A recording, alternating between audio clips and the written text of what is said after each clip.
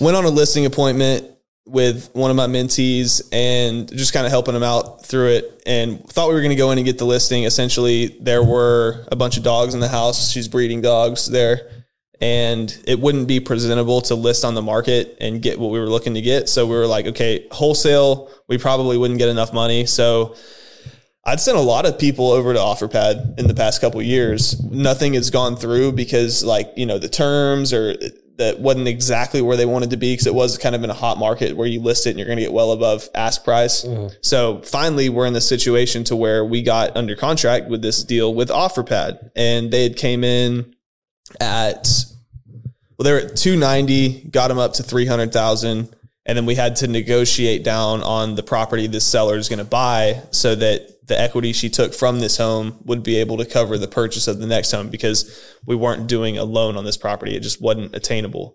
So we're sitting here, we're set to close on Monday. So by the time this comes out, we will know what happens on Monday. We'll also know what is thrown up on this green screen, which will be another topic. But anyways, they come in we have it all worked out under contract. And I had kind of anticipated them, like any other offer, to come down a little bit. Maybe, I told them from the jump, like, we can come down 5, but tell me right now if y'all are traditionally the type of people that are going to come down, 20,000 or something excessive, because if that's the case, we just aren't going to have room to make this work. No, we don't do that. We're going to, so we are one business day away from closing. I'd say half a business day away, because it's set for the morning. And we get a call today that they're trying to come down $24,000 on price. We also found out that the seller has an additional lien on the property of about $20,000. And then there's another 6% cut but 6% credit the seller is giving to the buyer being Offerpad. So then the past 3 days, we had this kind of tight budget to make this property work. And now we found out that we're getting smoked out of the water for the $60,000 we got to come up with. So I post on Facebook, the other day, we need $20,000. We can hard money it, however, but most traditional hard money lenders are not going to finance, 1, manufactured, 2, homestead.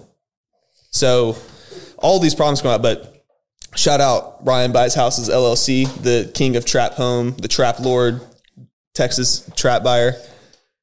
He came in and said he'd do it. So also was on our podcast. I thought that was a really good episode too. He dropped a lot of knowledge bombs in there. So, anyways, he's coming through and he's kind of like our saving grace to try to make this work. So long story short, we're trying to negotiate this inspection period to try to get them. Cause really we can only give about $8,000 to stay at the terms we're at to make this work, versus the $24,000 they're asking. So we're going to take that number, run it by Ryan. But essentially it's like, you have a good feel to give you a chance to speak on this, of kind of seeing how Offerpad is operating. What are you figuring out about them as I'm going through this process? A lot of this is spelled out up front. It's part of the challenge we have as agents. We have to make sure we're aware of what the net difference is going to be when we're done, right? So we need to evaluate that from the start. When they come in and tell you that they're good with their offer terms, their offer price, and the amount of repairs and stuff like that, even though they've walked it, then we have to kind of, take on faith we're going to move forward. One of the problems is we have a period of time of inspection period for them that is a little open-ended. I think the way you described it was inspection. After inspection, they get 10 days. Something along those lines. Mm-hmm. So instead of getting a traditional, we execute today, we have so many days to complete everything, they actually say, well, we don't know when we're going to get it scheduled. We'll schedule the inspection. And then from there, we've got 10 days to make a determination of what we're going to do as far as repairs and things like that. So a little disingenuous to walk the property, HVAC, foundation, roof, all the critical things are fine. It's actually a really good home. It just has the dog smell, right? So it's pretty clean and easy to figure out what it's going to cost to get where they need to get and be able to resell it. For them to say that there's not going to be much repairs or things up front and then wait until the day before and then we close one business day later is definitely, I'm going to throw a bomb at you. You can't walk away very easily.